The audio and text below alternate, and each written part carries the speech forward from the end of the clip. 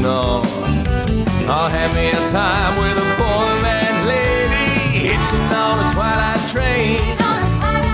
Ain't nothing here that I care to take along. Maybe a song, just sing what I want. No need to say please to no man for a happy tone. Oh, love, my rosy child, you got the way to make me happy. You and me, we go in style. Crackling rose, you're a store-bought woman, but you make me sing like a guitar humming. So hang on to me, girl, our song keeps running on.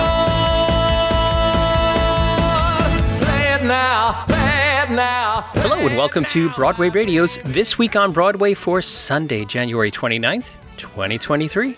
My name is James Marino, and in the broadcast today we have Peter Filichia and Michael Portantiere. Peter is a playwright, journalist, and historian with a number of books. His new book, The Book of Broadway Musical Debates, Disputes, and Disagreements, is now available and can be purchased wherever finer books are sold. Peter has columns at Masterworks Broadway, Broadway Select, and many other places. Hello, Peter. Hi. Hello. So, Peter, coming up on February 19th and 26th at 4 p.m. at Theater 555 is Pete's Theatrical Adventures.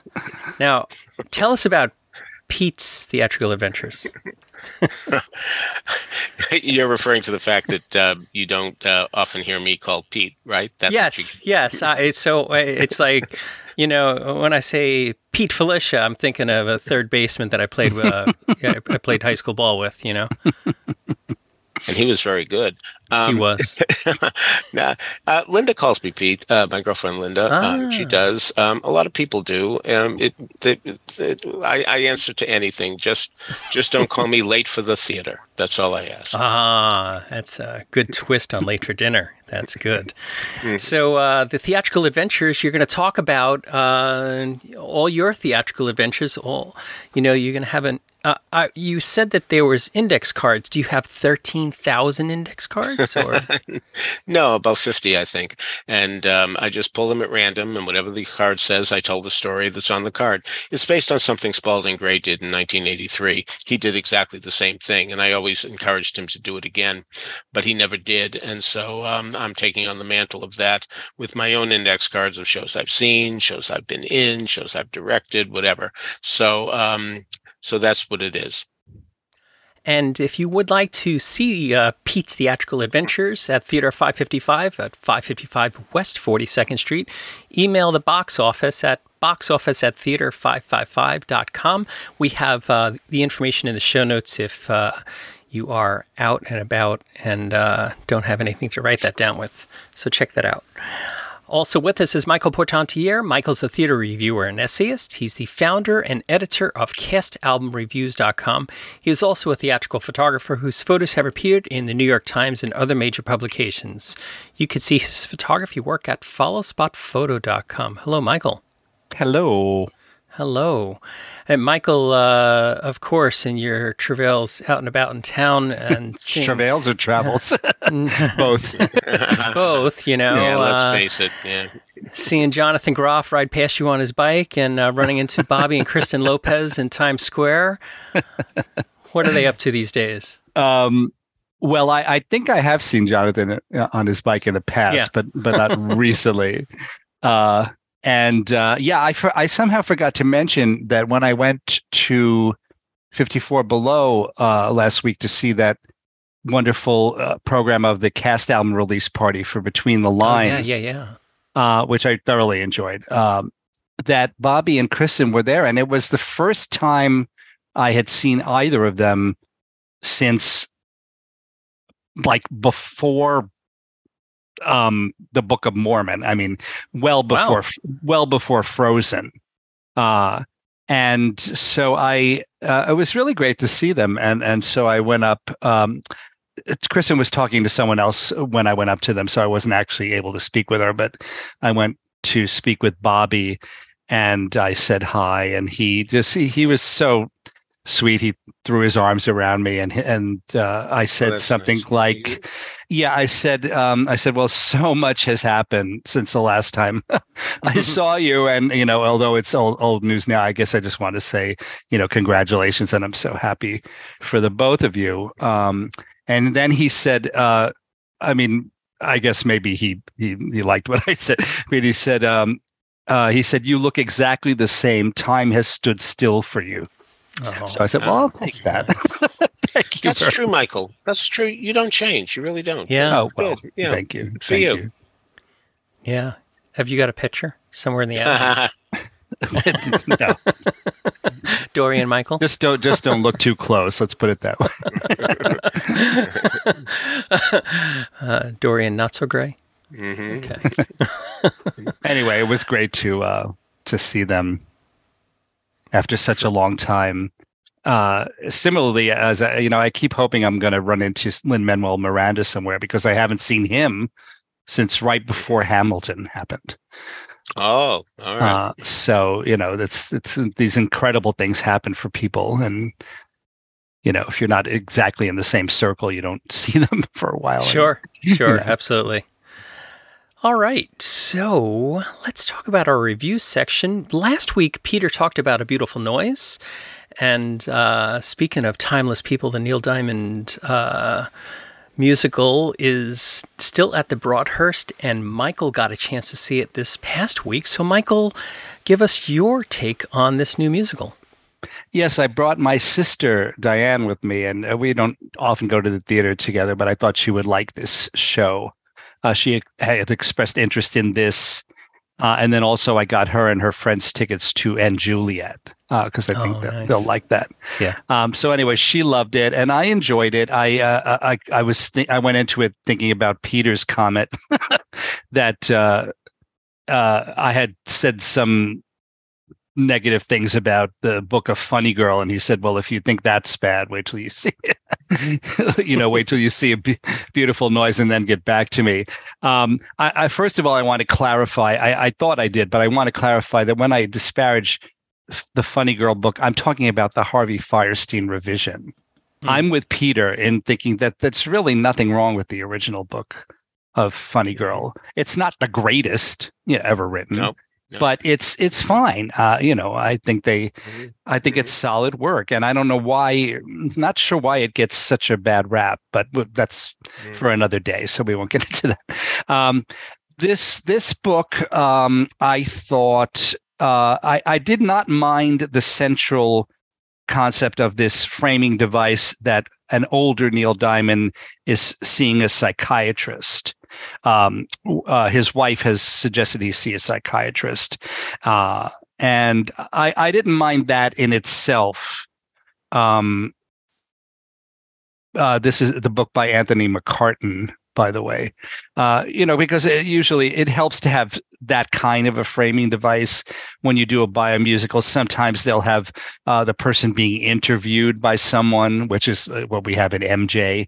And then sometimes it opens with them getting a Lifetime Achievement Award, and then we flash back, things like that. So I didn't mind that so much. But as far as the actual lines in the book, and also most specifically the way the songs were shoved into the plot, I thought that was really pretty bad. I think the worst moment was "You Don't Bring Me Flowers Anymore." The show is going along, and Neil has already divorced his first wife, and now he's been with his second wife, Marcia, for some time. And it's been established that there's a tremendous strain on the marriage because Neil is constantly touring. I mean, he's like never home. So that has been very much established that that's the specific reason why there's this strain on the marriage, because they really do love each other. So then he finally comes home after being out touring for God knows how long, and he walks in and they start to sing "You Don't Bring Me Flowers," which, the lyrics have nothing to do with that. He said, he sings, "You hardly talk to me anymore when I come through the door at the end of the day." Well, we've just been told that you're not there to come through the door at the end of the day. So, and then she sings, after loving me late at night, you just roll over and turn on the light. Well, he's not there to make love to her. So, or not. so Yeah, I honestly believe that they really feel if the first line of the song applies, then it doesn't matter after that. I had the same, and also that if the general mood of the song applies, right, that they will shove it in, even if the lyrics have nothing to do with it. Yeah. So that annoyed me tremendously. Other negative things. I think Mark Jacoby is a superb actor. And I remember telling him that after I saw him as Frederick in A Little Night Music up in White Plains. Yeah. It was, I did not see Len Cariou, except for the movie, but I told him it was the best acted performance of that role that I have ever seen. And of course, the singing was beautiful also because it's Mark Jacoby. But here there's this issue that his style of speech is nowhere near that of the real Neil Diamond, or nowhere near Will Swenson's approximation of the real Neil Diamond's voice in the role of the younger Neil Diamond. So it really seemed like this separate old man was going to see this psychiatrist, and then there were all these flashbacks to the life of another person. So I'm not sure why they didn't get somebody who looked a little more like Will Swenson / Neil Diamond, and also sounded a little more like him. And even though, again, I appreciated Mark's acting very, very much, I just thought it was a case of miscasting. So I'm not sure what was up with that. I found the use of the Greek chorus extremely annoying in this show, especially in Act 1. For the most part, the ensemble functions as a Greek chorus, kind of like showing up in the background and dancing on and singing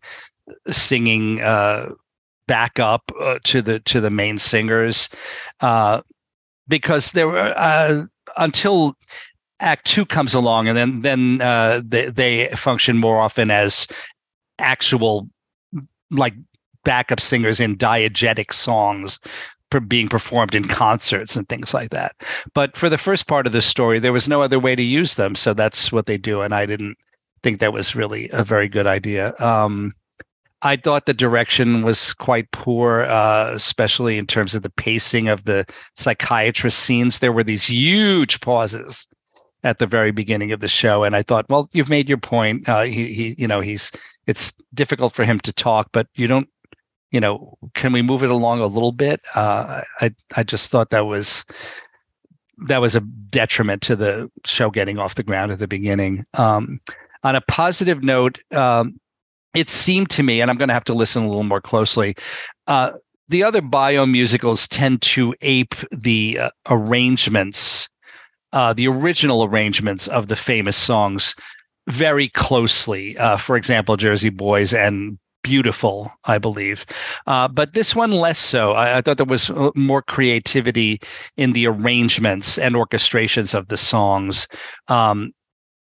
But while still, of course, maintaining the basic style of the originals, because if they didn't do that, then people would be very upset. But that's what I thought. Oh, and finally, one more negative. I thought the sound amplification was horrendous. Not so much because it was so loud. It was loud, but not excruciatingly so. But the EQ seemed very off to me. So the sound was very tinny, and that really negatively affected the women's voices more than the men's, actually, because of where women's voices lie, and particularly Robin Herder, who I thought was really excellent overall as Marcia Murphy, that second wife that I mentioned earlier. But yeah, she sounded really, really tinny when she was singing, and Will Swenson too, sometimes in his high notes. And I think it was really all because of the sound amplification. It's a really it's become a plague on Broadway that sometimes they just turn it up as loud as they can, and they think that creates excitement. And I disagree. But also here, as I said, I think there was a problem with the EQ. So anyway, I enjoyed the show overall, but those negative things impacted my enjoyment. On the other hand, in a way, I could almost say that none of this mattered because I happened to attend the show. My sister and I attended the show on the night of Neil Diamond's 82nd birthday. And so during the curtain call, Will Swenson pulled out his cell phone and called him. And we all sang happy birthday to him. And then he spoke, and Will kind of put the cell phone up to his mic, his head mic, so we could hear him. And he said basically, thank you so much. I wish I could be there with all of you, maybe someday. So it was quite extraordinary. And then we all sang Sweet Caroline, and it was kind of an amazing evening. So I haven't seen A Beautiful Noise yet, but I am seeing lots of reviews, both from professional reviewers and social media from folks who have seen the show. Do you feel as though that people are coming to the show, the general public is coming to the show as a Neil Diamond sort of tribute concert that they're looking forward to, or I would say so. And I feel like I haven't given enough praise to Will Swenson. He really is quite phenomenal in this. If you know his normal voice, you might be put off a little bit by the imitation of the very different, and I'm talking about the speaking voice now, especially of Neil Diamond. And it might sound very affected to you because it is affected because it's put on, because he doesn't talk that way at all. But as the show goes on, I really, really began to appreciate more and more how good a job he did of impersonating, if that's the right word, Neil Diamond. And especially because Will's voice, the natural set of his natural voice is much, much higher than Neil Diamond's. Will is much more of a tenor, whereas Neil Diamond is, I guess, a true baritone. Yeah, or even a bass baritone. You think of something, oh, I love my Rosie child, So really, really, kudos to him. It's quite something. And I would say it's worth seeing the show, if only for that. So my question continues that if they are looking for a Neil Diamond sort of tribute, when they do You Don't Bring Me Flowers, are they looking for a Barbra Streisand type of replication? I don't know. And that's interesting too, because Barbara is mentioned in passing. Yes, she is. And that was another weird line too, because Marcia, the second wife, when Neil finally comes home after touring for months and months, she says that she was actually about to go out to visit the Redfords and Barbara. And I think we know who the Redfords are. And then she says something like to Neil, she says, I know you don't like those people, but these are, this is where we live, and these are our neighbors and friends, and I'm going to hang out with them. So I thought that was odd, because I didn't know he disliked the Redfords or Streisand. But so I don't know what that line meant.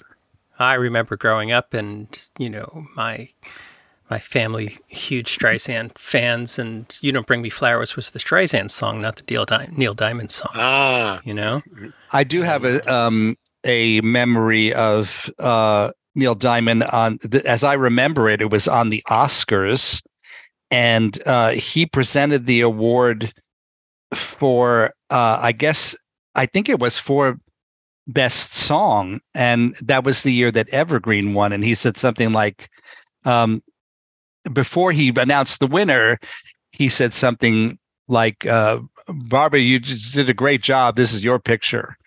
And I should mention, for those who if there's anyone there who doesn't know, that they went to high school together. Yeah, that is in Brooklyn. I didn't know that. Yes, Erasmus Hall, I believe. That's right. Yeah. All right. So, A Beautiful Noise, the Neil Diamond musical at the Broadhurst, now and forever. And we'll have a link to that in the show notes. Peter, we don't typically talk about stage readings, but you saw an especially good one called Bohemian Progeny that you wanted to mention. I do. This is written by Julian Rosenblum, whose parents are Joanne Sidney Lesner and Joshua Rosenblum.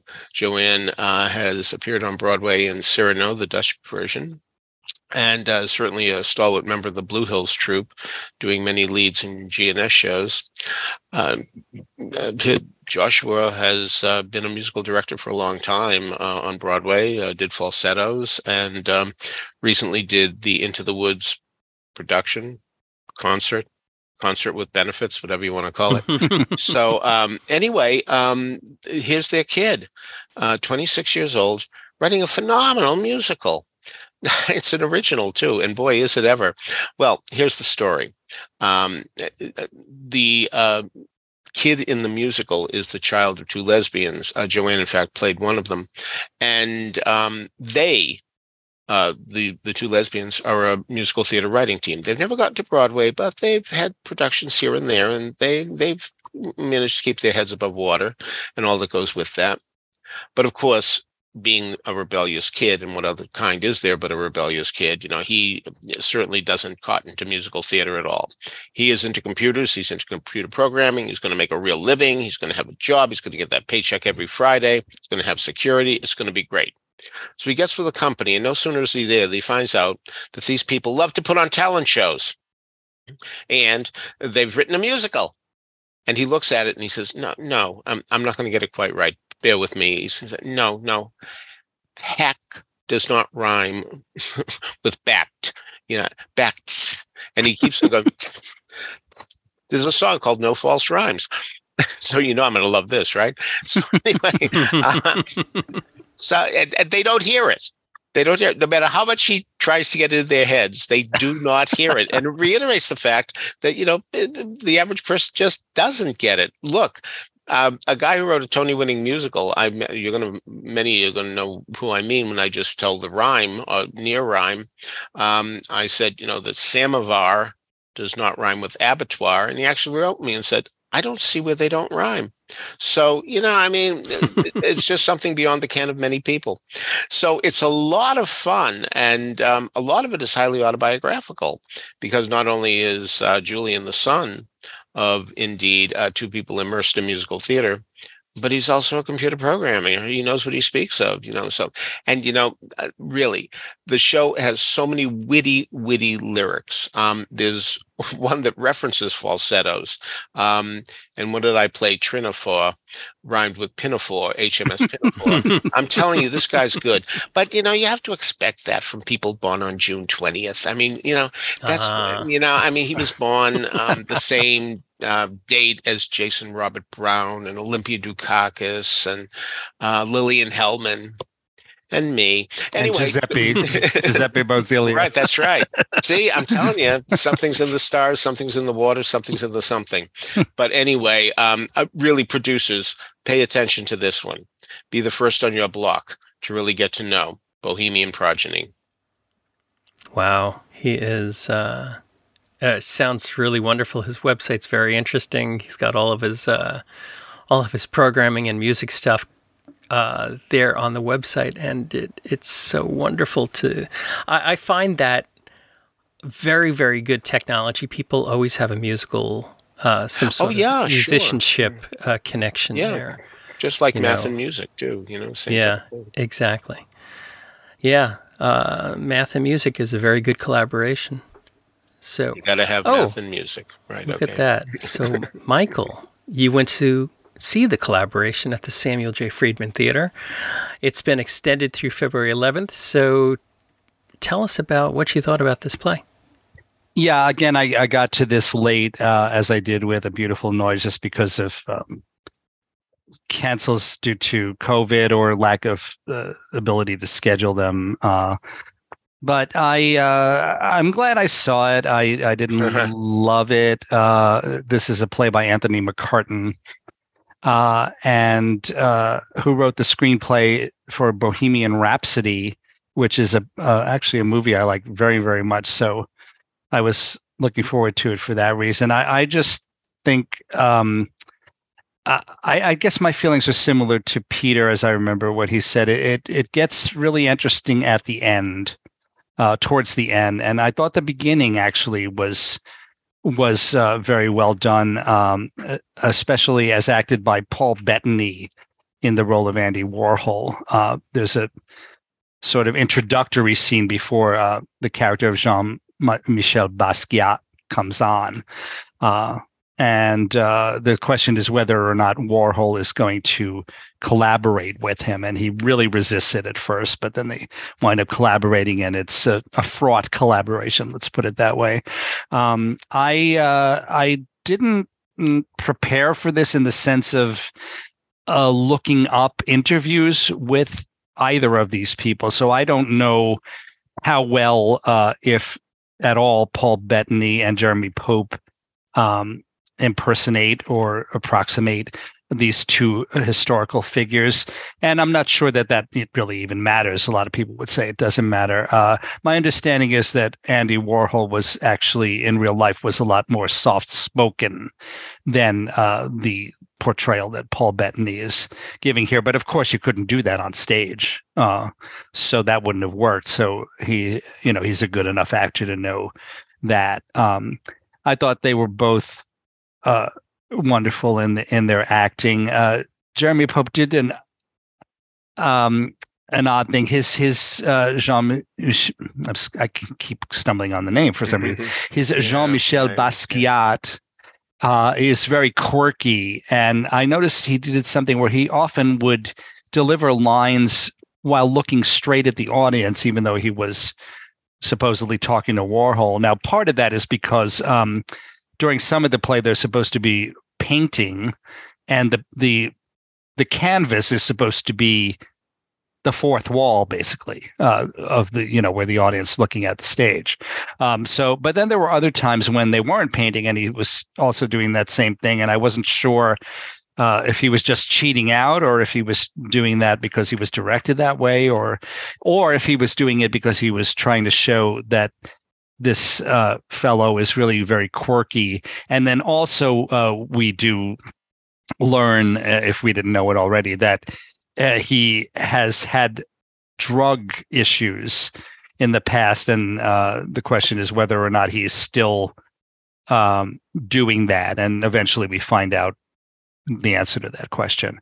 So that was a little odd, but it's still a very compelling performance. Both of the leads are. Also, Krista Rodriguez is wonderful in a couple of scenes as Jean-Michel's girlfriend, and Eric Jensen in the role of Bruno Bischofberger, who is an agent, I guess, who's trying to get the two of them together because he thinks that collaboration will be a watershed. So I enjoyed the play. I thought it might have been better. It is in two acts, and I thought that some of it could have been cut towards the beginning and the intermission eliminated. I think that would have helped in this case. So those are my thoughts on that. Nothing very insightful I have here to say, I'm afraid. All right. So the collaboration is playing at the Friedman, and it's was extended a little bit through February 11th. We'll have a link to that in the show notes.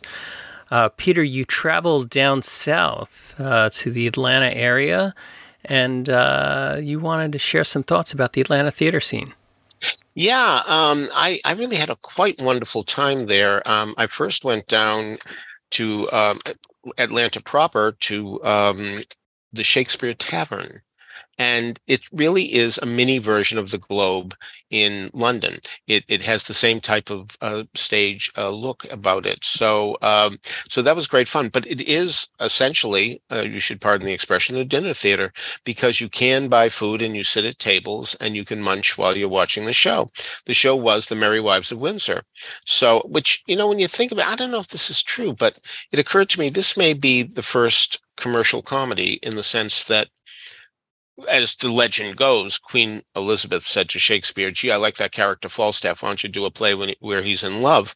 So actually, he turns out to be more in lust. But anyway, that's just a legend. Nobody really knows what happened. But who knows? Maybe this is not one of Shakespeare's best plays because his heart wasn't in it, because he was essentially given a command. But I have to say that this troupe, directed by Kenneth Wigley, really had such fun with it. It was really great. This troupe has so many wonderful character actors in it. And I really thought that was terrific, because this must be the play that really profits most from having great character actors. If you know what's going on here, we have Mistress Ford and Mistress Page, who are both being pursued by Falstaff, even though both are very much married. And so there's a lot of mistaken identity and what goes on there, and ways of making sure that he doesn't get what he wants. But I wish I could have stayed an extra week, because next week they're doing Romeo and Juliet, and I'd like to see how a serious play plays at a tavern with people eating and drinking. The thing is that when we saw the movie Shakespeare in Love, one of the great scenes when Romeo and Juliet is being unfolded there, what we actually see is even the men are crying, so it's a very moving show, as I don't have to tell you. And I wonder how it would play. But I'll tell you, I guess that's the short and the long of it, to do a quotation from the play. But Norma Desmond said, "We had faces then." They really do have faces at Shakespeare's Tavern Playhouse. They really do, and they use them very, very well. So that was a good start. All right, fine. The next night, I went to Horizon Theater. They're not doing anything, but I went there to meet Lisa Adler and her husband, Jeff Adler, who have been married 40 years and have been running this theater for almost that same amount of time, which is really something. Alas, they were dark when I was there, but you had to be impressed by this couple that started in a single room in a former school that wasn't being used anymore, and now they have a third of it. So they've really, really expanded their horizons at Horizon Theater, and they're very ambitious. I mean, I'm so sorry I'm not going to be there for their production of Natasha Pierre, etc. I mean, boy, that's an ambitious one, isn't it? But, it was so great to talk to them, because they really made a point that the diversity is so important in Atlanta. The theater companies there really make a point of making sure that they have diverse cast, diverse writers, et cetera, et cetera. They even had a Zoom call about what to do to combat anti-diversity, so to speak. And they have a lot of Black artists there, and a lot of women artists there, and a lot of Korean. And that brings us to the next step of where I went. And I went to the Aurora Theater Company, which is not in Atlanta. It's somewhat north I think it's north. Anyway, my GPS got me there, in Lawrenceville, a town not necessarily associated there, with a firebrand of a woman named Anne Carroll Pence. And I went to see a play there. I'm going to tell you the name in a minute, but my point is that the theater very much resembled Manhattan Class Company Theater.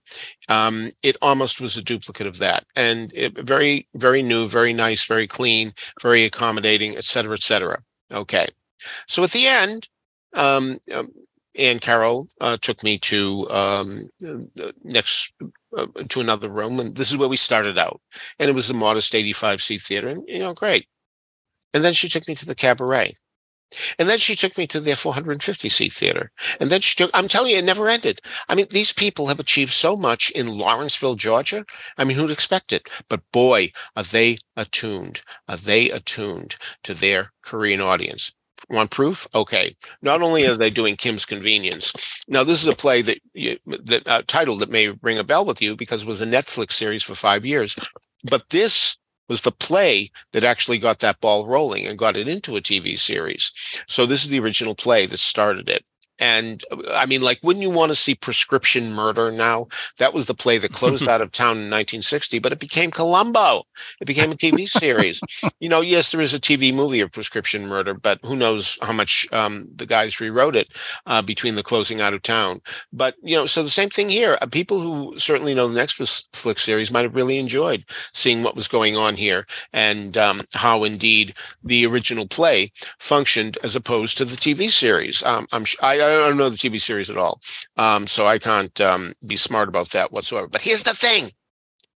Somebody who was Korean came to the show and said, gee, boy, my father would love this, but, he doesn't speak English. So what did Ann Carroll do? She had it translated into Korean and has super titles over the show, over the Proscenium Arch. There you go. I mean, what does that tell you about an artistic director who does that? I mean, really. So the play, okay. So Kim has been running this convenience store for a long, long time. And there's a Walmart going up across the street. And Mr. Lee comes in. He's a black man, but Kim likes him because he says Lee is a Korean name too. So, of course, the guy wants to buy the store because he has bigger plans now that Walmart's coming in. So you think, all right, this is going to be a big fish, little fish story. Okay, fine. I get it. No, there's much more going on here than that. Much more. And what we find out is the relationship he has with his family. He locks horns with his daughter because he does have prejudices. He still has prejudice against the Japanese people for something that happened literally 118 years ago. But, he's been brought up to distrust the Japanese. And we see the nice thing is that his daughter doesn't share his prejudice. She's moved on. She doesn't hold this grudge. She doesn't see why it's worthwhile. But they also had a son. And the son left home early. He was 16. I mean, that's really early because he wasn't getting along with the father. And they had a really big altercation. And nobody knows where he is. Or does one of them know where he is? Yes, indeed, one does. One is in contact with him. And we will see how that plays out. How does it play out? Very tenderly. The wonderful thing about seeing plays about families that are different in race, color, and creed is that we find out there are so many commonalities we have with people. So many. And that's what happens in this play. You say to yourself, wow, yeah, my father was just like that. Wow, my mother would do that. Yes, indeed. I felt that way when I was that kid's age. All that. It really is tremendously effective in that way. Now, this is actually a play by, I'm going to spell the name because I don't know how to pronounce the first name, unless it's simply Ins, I-N-S, Choi, C-H-O-I. But it's a Canadian playwright. So it's very nice. Isn't it something that an artistic director in Lawrenceville, Georgia, finds a Canadian playwright's play and decides that even though there's been a Netflix series, and a lot of people might say, oh, I've seen that. No, she's going to put it on. And this is one of the reasons that she's been extraordinarily successful. I mean, really, I've never seen anything like this in a small town. Never, never, never. So I'm telling you, if you get to Atlanta, sure, get to Shakespeare's Tavern. Sure, get to Horizon. But certainly take the drive to Lawrenceville. You won't be disappointed for a tenth of a second. Wow. So, yeah, we repeatedly talk about how not all the best theater in the world is happening on Broadway. It's happening off-Broadway and off-Broadway and all around the world. And here's just a handful of examples here, Peter. Thank you so much for bringing us the report from the road. That is great. Michael ventured into something we don't often venture into, the world of film, where he got to see, I guess I don't know if it is yet or it's going to be an Academy-nominated film. But it is. Yeah. Well, I don't know about film, but certainly Brendan Fraser got a nomination. Yeah, so The Whale, starring Brendan Fraser. So, Michael, tell us about this. Well, he deserves that nomination, let me tell you. It's an incredible, amazing, wonderful performance. This is based on a 2012 play of the same title by Samuel D. Hunter, who wrote the play and the screenplay. I missed the show when it was off Broadway with Shuler Hensley in the title role, because that is the title role, the whale. The whale has a double meaning, because actually Moby Dick figures in the plot of the play and the movie, because the main character, Charlie, is a morbidly obese English professor. And he, as the film opens, we see him teaching online a class, but he keeps his camera off because he doesn't want his students to see how morbidly obese he is. And we're talking, I mean, I don't know, maybe it's supposed to be something like 450 pounds or something like that. So it's about him. He's obviously a recluse as far as not being able to go anywhere. And that impacts on the film because it is very, very stage bound. You could almost imagine that they took the the play script and put it on screen directly with almost no changes. There were a couple of moments where we see the area immediately outside Charlie's home, but other than that, no scenes anywhere else, and that might turn off some people, in a movie, but it's not really about that. Of course, it's about the characters. I found the script very schematic and not very well written. There was this issue that people kept turning up at very, very at moments where, it just seemed like very schematic, that, all of a sudden this person turns up because we need somebody to come in and to goose the action, and coincidences as to when people showed up. And also there's a lot in this movie about where people get upset with each other. Charlie's daughter is one of the main other characters in it, and she is a very, very bitter and difficult young woman. And so they have these extremely contentious conversations, and seems like 8 times she would say, "I'm leaving," and then go to leave, and then he would say something, and then she would stick around for a few more minutes, or not leave at all. Maybe that was less obvious on stage, where that kind of thing tends to happen more often, but in a movie, it just seemed very, very false to me. I noticed a tremendous overuse of the word "amazing" in this movie script, and I'm not sure if that could have been intentional, because it seemed like that word appeared 25 times, and I don't know how the writer could have not realized it if it wasn't intentional. But if it was intentional, then I think it was a mistake, because it just seemed weird to me.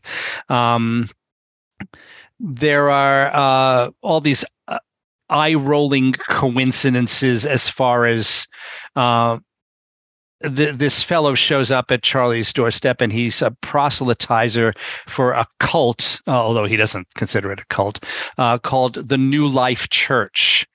And then it turns out that later that he's actually no longer a member of that church, but that's a whole nother story. Well, anyway, so he is or was a member of this church, and then we find out later that Charlie's lover, male lover who died some years ago, had been a member of the church. And we also find out that his friend Liz, who's also his caretaker and nurse, was also a member of the church. So, I guess it's set in Idaho. Maybe there's a lot of cult activity in Idaho. I don't know, but it really strained credibility to me that all those people were involved in this cult at one point or another. So I had lots of problems with the script itself, but as a vehicle for Brendan Fraser, it was spectacularly successful, because his performance is beyond brilliant. And also, you will be amazed at the prosthetics, how they absolutely 100% make him look like he really is that heavy.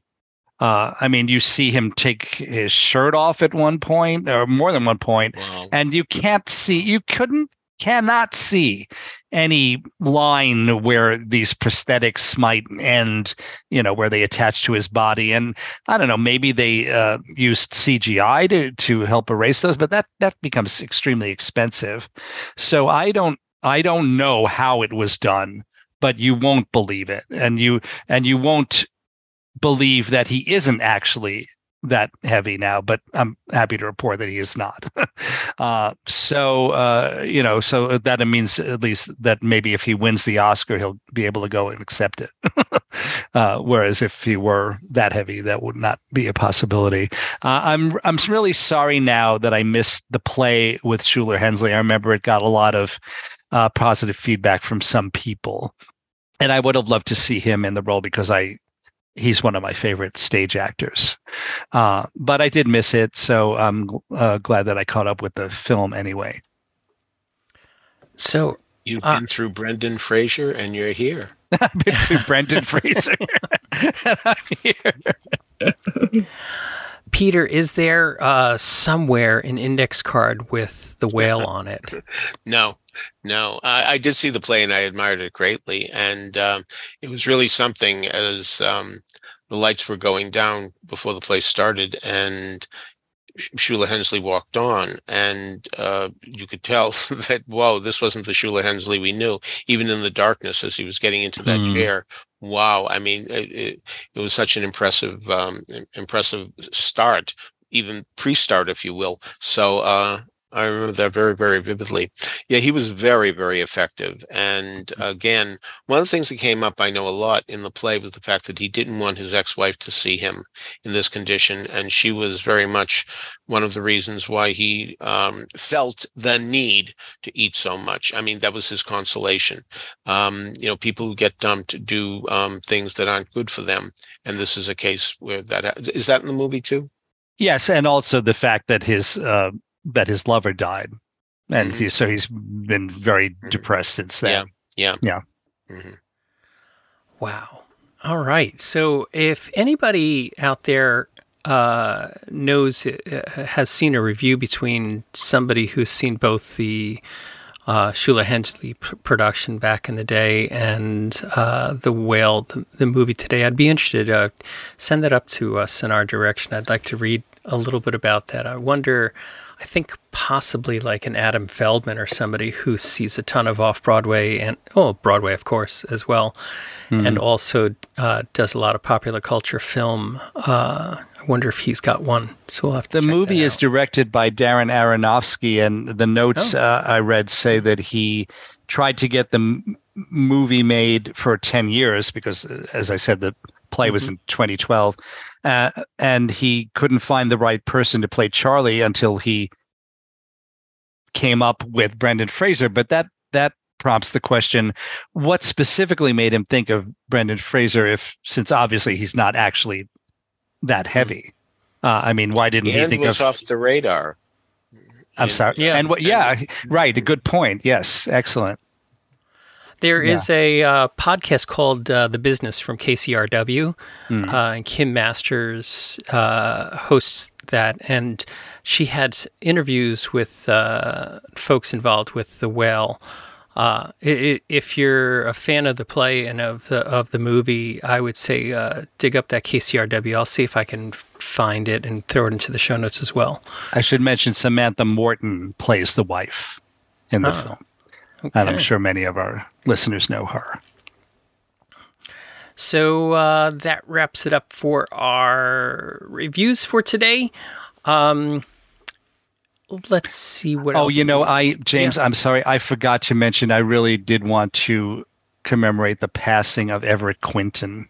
Oh, yeah. Oh, Everett Quinton. Yeah. Absolutely. It was great. Yeah. Everett was a real major figure in what I guess is called Downtown Theater for his collaboration with Charles Ludlam, who was also his life partner. And they did incredible work with the Ridiculous Theatrical Company down on Sheridan Square.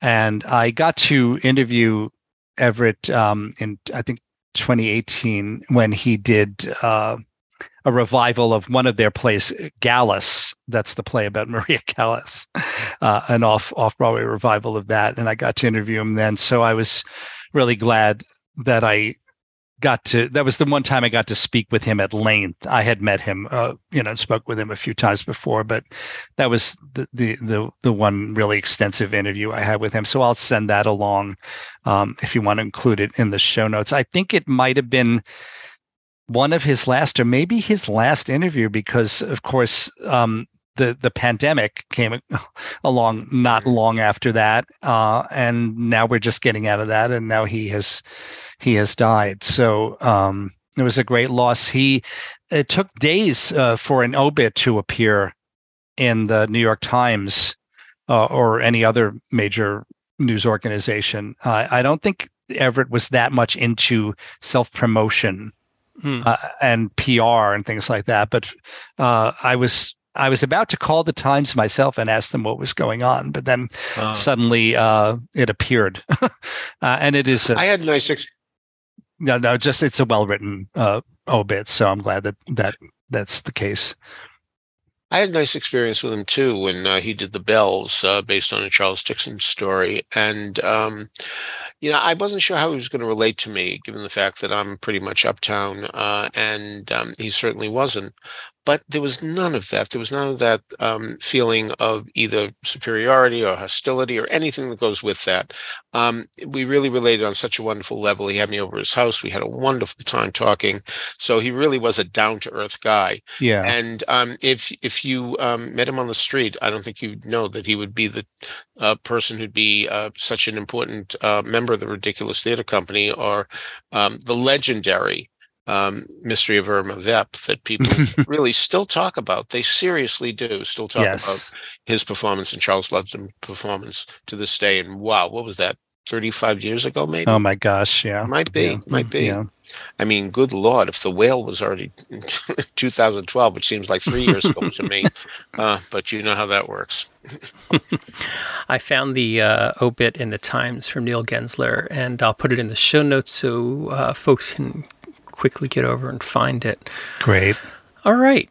So that wraps it up for today. Before we get on to trivia and our musical moment, I want to remind everybody that you can subscribe to these broadcasts by going to the front page of BroadwayRadio.com. There's a subscribe link. That way, each and every time we have a new episode of This Week on Broadway, it'll be automatically downloaded to Apple Podcasts for you. Of course, you don't have to listen to us on Apple Podcasts. There's many ways to get to us. iHeartRadio plays us, Spotify, TuneIn, Stitcher, Google Play, anywhere that you can listen to. Find a podcast, you'll find Broadway Radio's offerings. Contact information for Peter, for Michael, and for me can be found in the show notes at BroadwayRadio.com, as well as links to some of the things we've talked about today. So, Peter, do you have an answer to last week's trivia? If this musical could have lasted until October 20th, 1963, October 20th, 1964, or October 20th, 1965, etc., etc., etc., what famous song that had been sung sometime earlier by Marilyn Monroe could have also applied to this musical? Well, on May 19th, 1962, Marilyn Monroe, appearing at a Democratic fundraiser, sang "Happy Birthday, Mr. President" to John F. Kennedy. On October 20th of that year, Irving Berlin's new musical, Mr. President, opened. Had it lasted until October 20th of the next year or subsequent October 20ths, which it didn't, Marilyn's "Happy Birthday, Mr. President" would have been just as apt.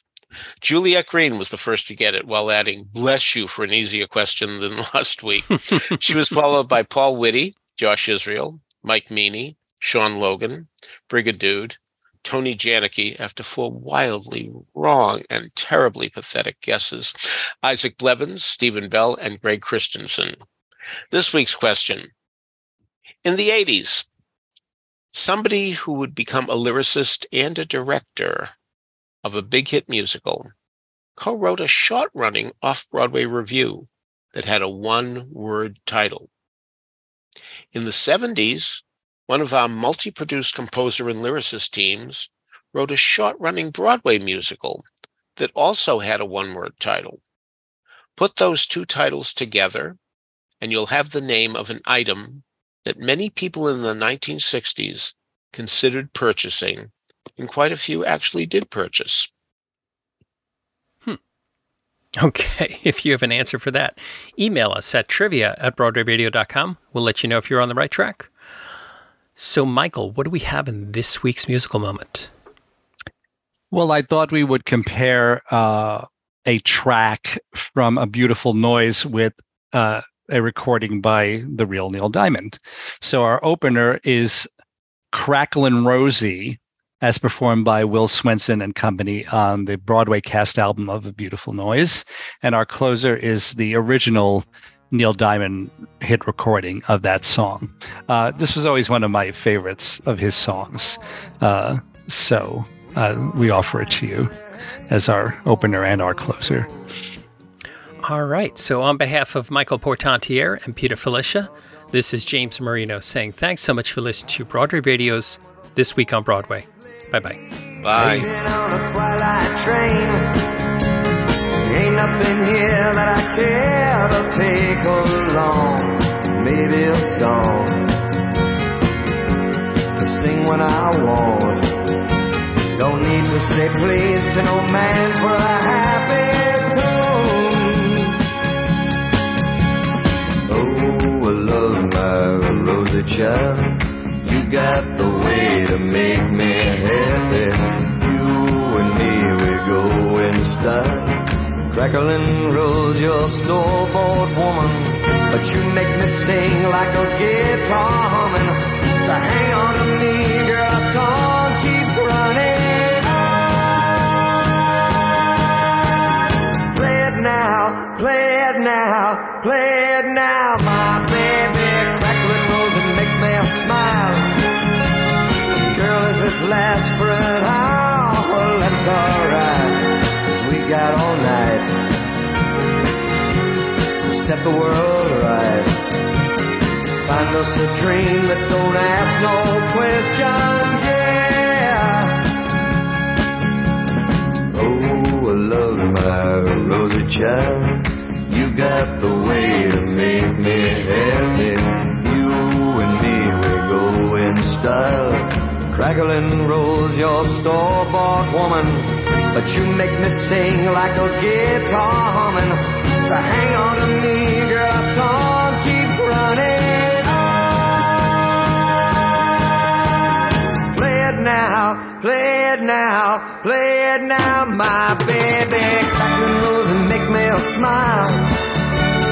Girl, if it lasts for an hour, well, that's alright, 'cause we got all night to set the world right.